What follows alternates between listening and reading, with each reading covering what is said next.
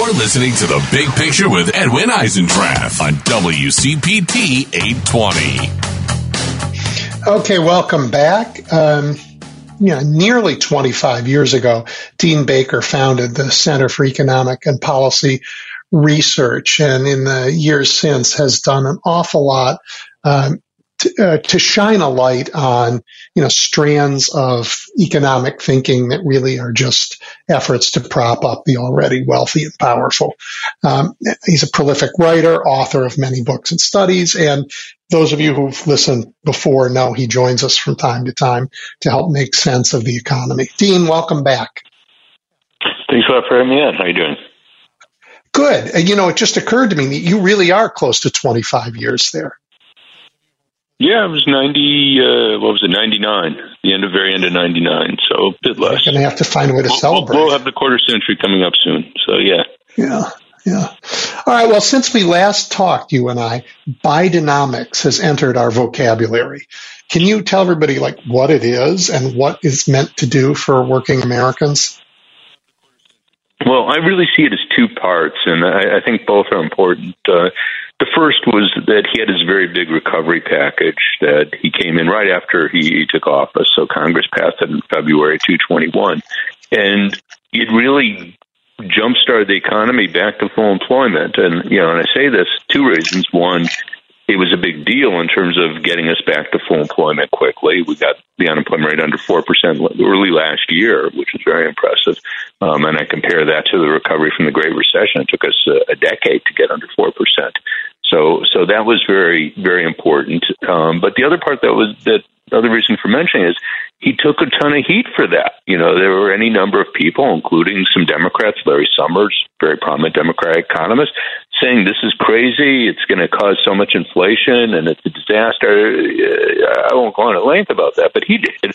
But the point was he took a lot of heat. Biden took a lot of heat, and it turned out we did have inflation, but so did everyone. So did Germany, so did France, even Japan had a burst of inflation, and it's come down.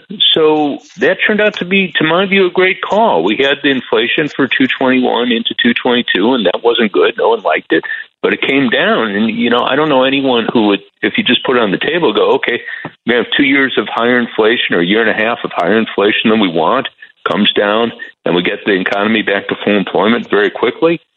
Is that a good deal?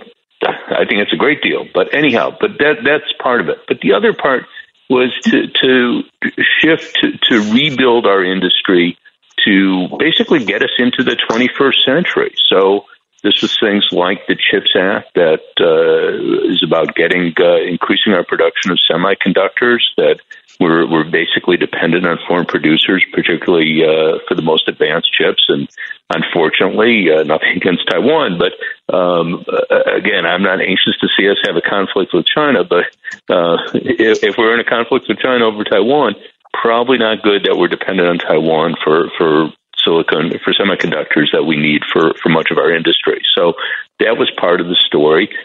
He also had his Infrastructure Act. This was something done bipartisan. He got Republicans to vote for it. I think there were 66, 67 votes in the Senate. So he got a lot of Republicans on board with that. So modernizing our infrastructure, something that Donald Trump had promised to do. We kept joking Infrastructure Week. I don't know how many infrastructure weeks we had, but we didn't get infrastructure. Biden, we got infrastructure. So again, it was about getting us in the 21st century. And then the third, to my view, the most important part, the Inflation Reduction Act, that was about getting us to greening the economy, a green transition. We really had been lagging, and this was subsidies for wind energy, solar energy, electric cars, and it's just been incredibly effective. I think more effective than just about anyone expected, certainly more effective than I expected, in terms of getting companies to go electric. We're hearing the auto companies, the future's electric, they're all in, and they're going in on solar panels and wind energy. And we're seeing great developments in battery storage. It's really a very impressive story. So that's the Bidenomics. One, getting the economy quickly back to full employment, and two, redirecting our economy in a direction that it has to be for the 21st century. Yeah, that sounds pretty good to me. And the early returns on it, I mean, you mentioned inflation, and it's complicated because we had those supply chain disruptions with the pandemic. So lots of causes there all around the world for inflation. But we've had a lot of success. I mean, the economy, I know the Wall Street Journal says every day we're heading for a recession. We can't possibly get out of inflation without causing a recession. But I think there's reason to be optimistic that this is being managed well. What do you think? So far, yes. You know, I'm usually one who tends to be a pessimist, but you know, so far the story's very good. I mean, the unemployment rate's 3.6. It's near a half-century low. That's a great story. We've seen big wage gains for workers at the bottom of the wage distribution. Again, to my view, a fantastic story. We had an all-time low black unemployment rate a couple months ago. Now it's risen a bit. It's 6%, which is, unfortunately for blacks, that's a relatively low unemployment rate, but it had been down at 4.6%. I'd love to see us get back to that. But we've really seen, you know, a lot of very good results, and inflation's come down to 3%. Now, are we out of the woods? Well, we haven't felt the full effect of the Fed's rate hikes. We know we have some financial instability. I mean, with the failure of the Silicon Valley Bank and a couple others, so there's definitely some financial instability. And the Fed's not done hiking rates. Virtually everyone expects them, including me, to hike rates next week. They have a meeting Tuesday and Wednesday, and I'll be surprised if they don't raise it a quarter point. Just about everyone expects that. And, you know, the impact of that, you know, that's still uncertain. So that's what I'm saying. I can't say we're out of the woods. We may see some bad stories, you know, the rest of this year, 2024. But at the moment, things look very, very good. Yeah. I worry about those rate hikes. You know, there's an awful lot of profit taking, and I'm all for profits, but there's an awful lot of profits built into the economy right now, and I worry that those rate hikes hurt the wrong people. Yeah, I mean, we could see those effects in a lot of different ways. So mortgage rates have gone through the roof. I mean, they're down around 3% back 2 years ago. I mean, it's because of the pandemic, obviously. We had weak demand, and, you know, the Fed was quite deliberately trying to encourage home buying, facilitate about 17 million people refinance their mortgages. Great things. But now you have mortgage rates well over 6%. So clearly it makes it a lot harder to buy a home. No one's refinancing a mortgage at 6.5% interest. So that's been shut down. It does make it harder for companies to borrow. People want to buy a new car, get a car loan, you know, so it definitely has an impact. So there's no doubt about it. Now, thus far, it hasn't produced a recession, and there's no clear signals. There's nothing, the things we would ordinarily look to, you know, has construction fallen through the floor, residential construction, it's still pretty strong. A lot of that because there was a big backlog built up in the pandemic with the supply chain issues. Non-residential construction's been soaring primarily because of the Inflation Reduction Act and the CHIPS Act. We're seeing huge boom in factory construction. So those are areas you would ordinarily expect to see a big impact. Car buying's doing good, but again, a lot of that's a backlog. So we surely are seeing less demand in the economy than will otherwise be the case. It's not there's nothing suggesting that a recession is imminent. But again, if the Fed keeps hiking rates and we get out 6 months down the road, are we going to have a recession? Again, my bet would still be no, but I certainly wouldn't rule that out. Yeah. Well, let's change the subject a little bit. Something's happening here in the upper Midwest. Minnesota and Michigan have repealed their so-called right-to-work laws. Both states are seeing incredibly big investments by the private sector, including massive new auto manufacturing investments in Michigan. I think the rhetoric on the right that having labor unions and having states that actually invest in their people is bad for business is being proven wrong up here in this part of the country pretty astoundingly. And I wonder what you think about that. Well, we have a long history of this. I mean, to act like, you know, businesses can't be profitable with if they have unions. I mean, I understand. I get it. Most companies would rather not have a union. So if you went to companies that don't have a union, I was read Starbucks is going nuts. Howard Schultz is just like, I won't go into it, but he's done all sorts of just really over-the-top things against workers that have supported unions at Starbucks. So obviously he doesn't want a union, and that's true of most companies that don't have them. Companies that do have them, you say, would you rather have them or not? My guess is most of them would say they'd rather not, but many of them have worked for years and years and made good profits and grown. I mean, I'm from the Midwest like you. I'm from Chicago.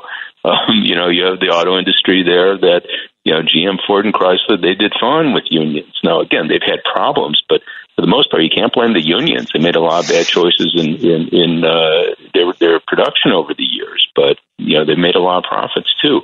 So the idea that companies can't be profitable with unions. Also, another thing worth pointing out, when the U.S. auto industry had problems, it was due to things we like bailed them out. Compete with.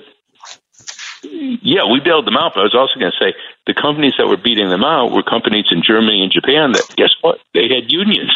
And in fact, in Germany, they had much stronger unions than we had. Yep. So, companies have worked with unions and been dynamic, been profitable.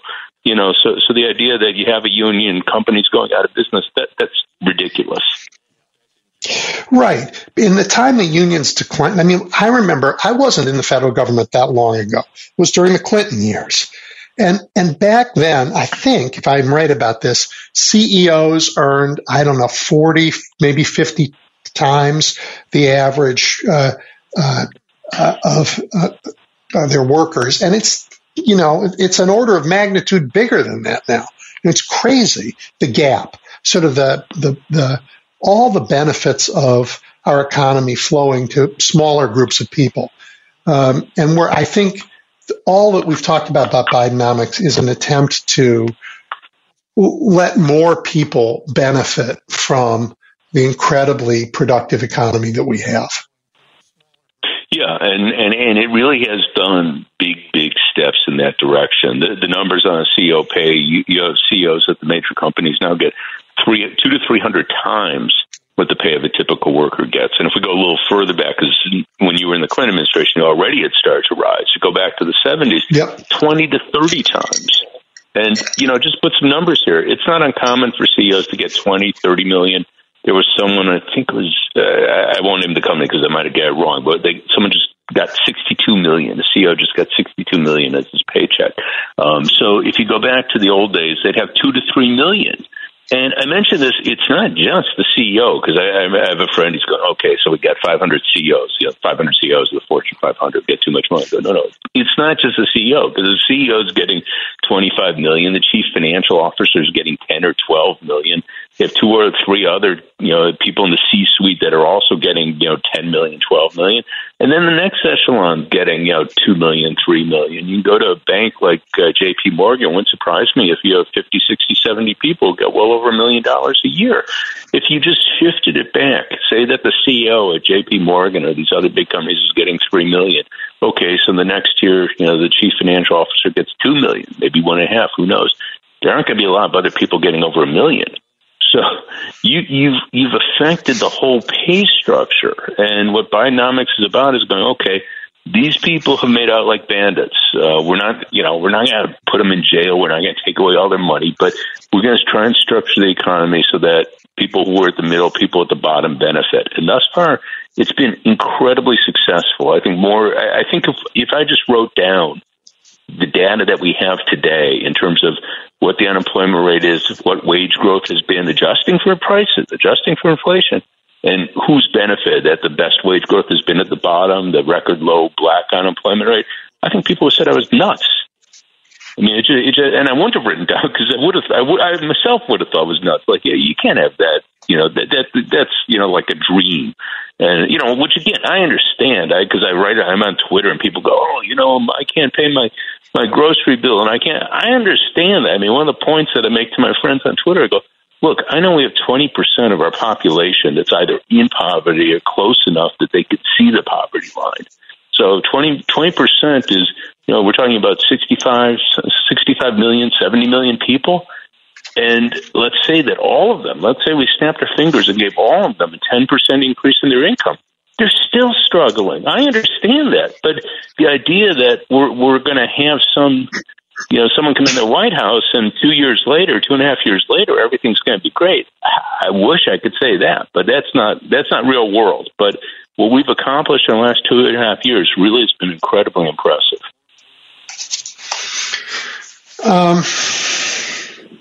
Tucked inside a bill that I think no one but you saw was a provision to study changes in drug company patent monopolies. And that's something you've taught me about here on this show. I think it's worth telling people again and what that might mean, and where it is in the legislative process.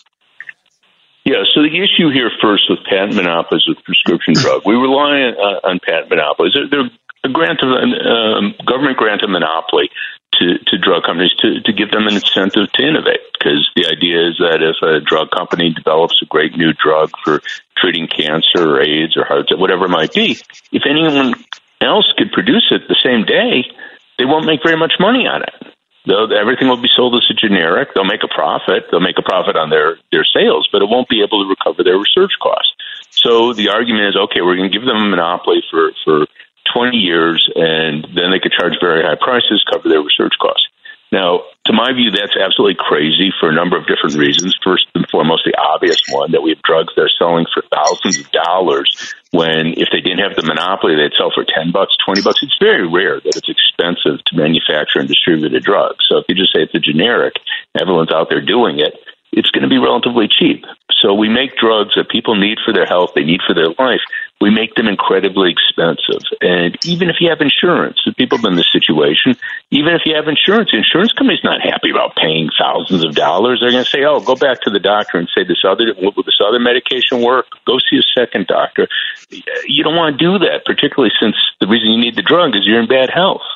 So that's really crazy. But that's only the beginning of it, because when you do something like this, you're selling a drug for $2,000, it costs you $10 to produce. Well, you got an incentive to push it as widely as possible. And drug companies do that all the time. They're misleading about the safety of their drug, the effectiveness of their drug. They game this system 1,000 different ways. I just read a piece in the New York Times this morning that Gilead, the big drug manufacturer, they had a HIV drug, Truvada, was a big seller for them. And they were doing research, and they found they could do a variation on it that was less harmful, because Truvada has side effects. People often get liver damage from it. So they found out they could do this other variation on it that didn't have the harmful side effects, but they decided, well, we're going to delay that because our patent for Truvada runs till 2017, so we're going to delay this, introduce it to the market just before the patent on Truvada runs out, and then we'll be able to have the patent until I think it's 2031 on the new drug. That's the incentive you give them. So there's a lot of, I could go on. There are many, many different ways in which you give perverse incentives with these patent monopolies. So what I and others have argued is that we should look to have an alternative mechanism. And the most obvious to me is just what we did with the Moderna vaccine, the Moderna COVID vaccine. We paid them to do it. We just said, you have the technology, you have the expertise. Here's $1 billion. We paid them a little less than that to develop a COVID vaccine and test it and show that it was safe and effective. And then we had the FDA approved it, and great, tens of millions of people, I got it, it protected us from COVID. Now, the unfortunate thing was we still let them get control of the vaccine. We paid them up front, and we still let them get control, and we got 5 Moderna billionaires in a year.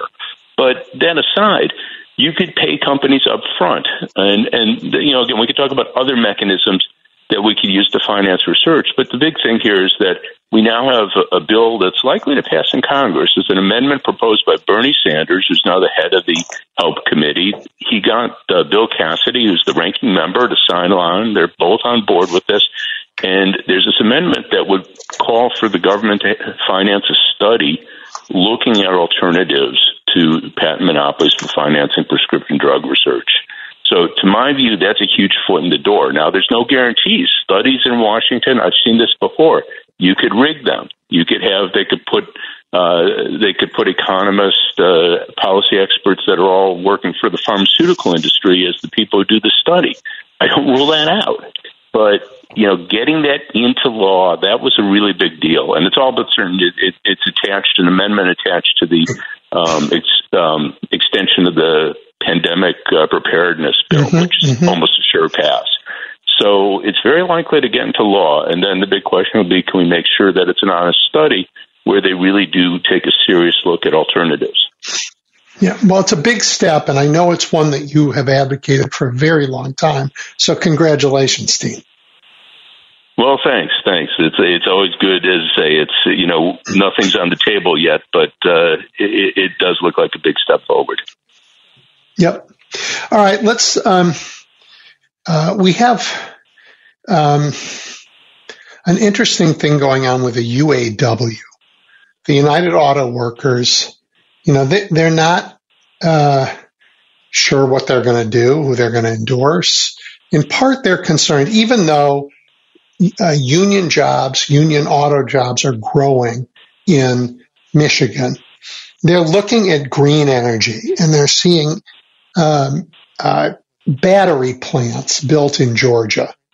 And Georgia's, they haven't organized in Georgia. So they're worried that cars are going to be built with lots of non-union parts, and that would be a big change.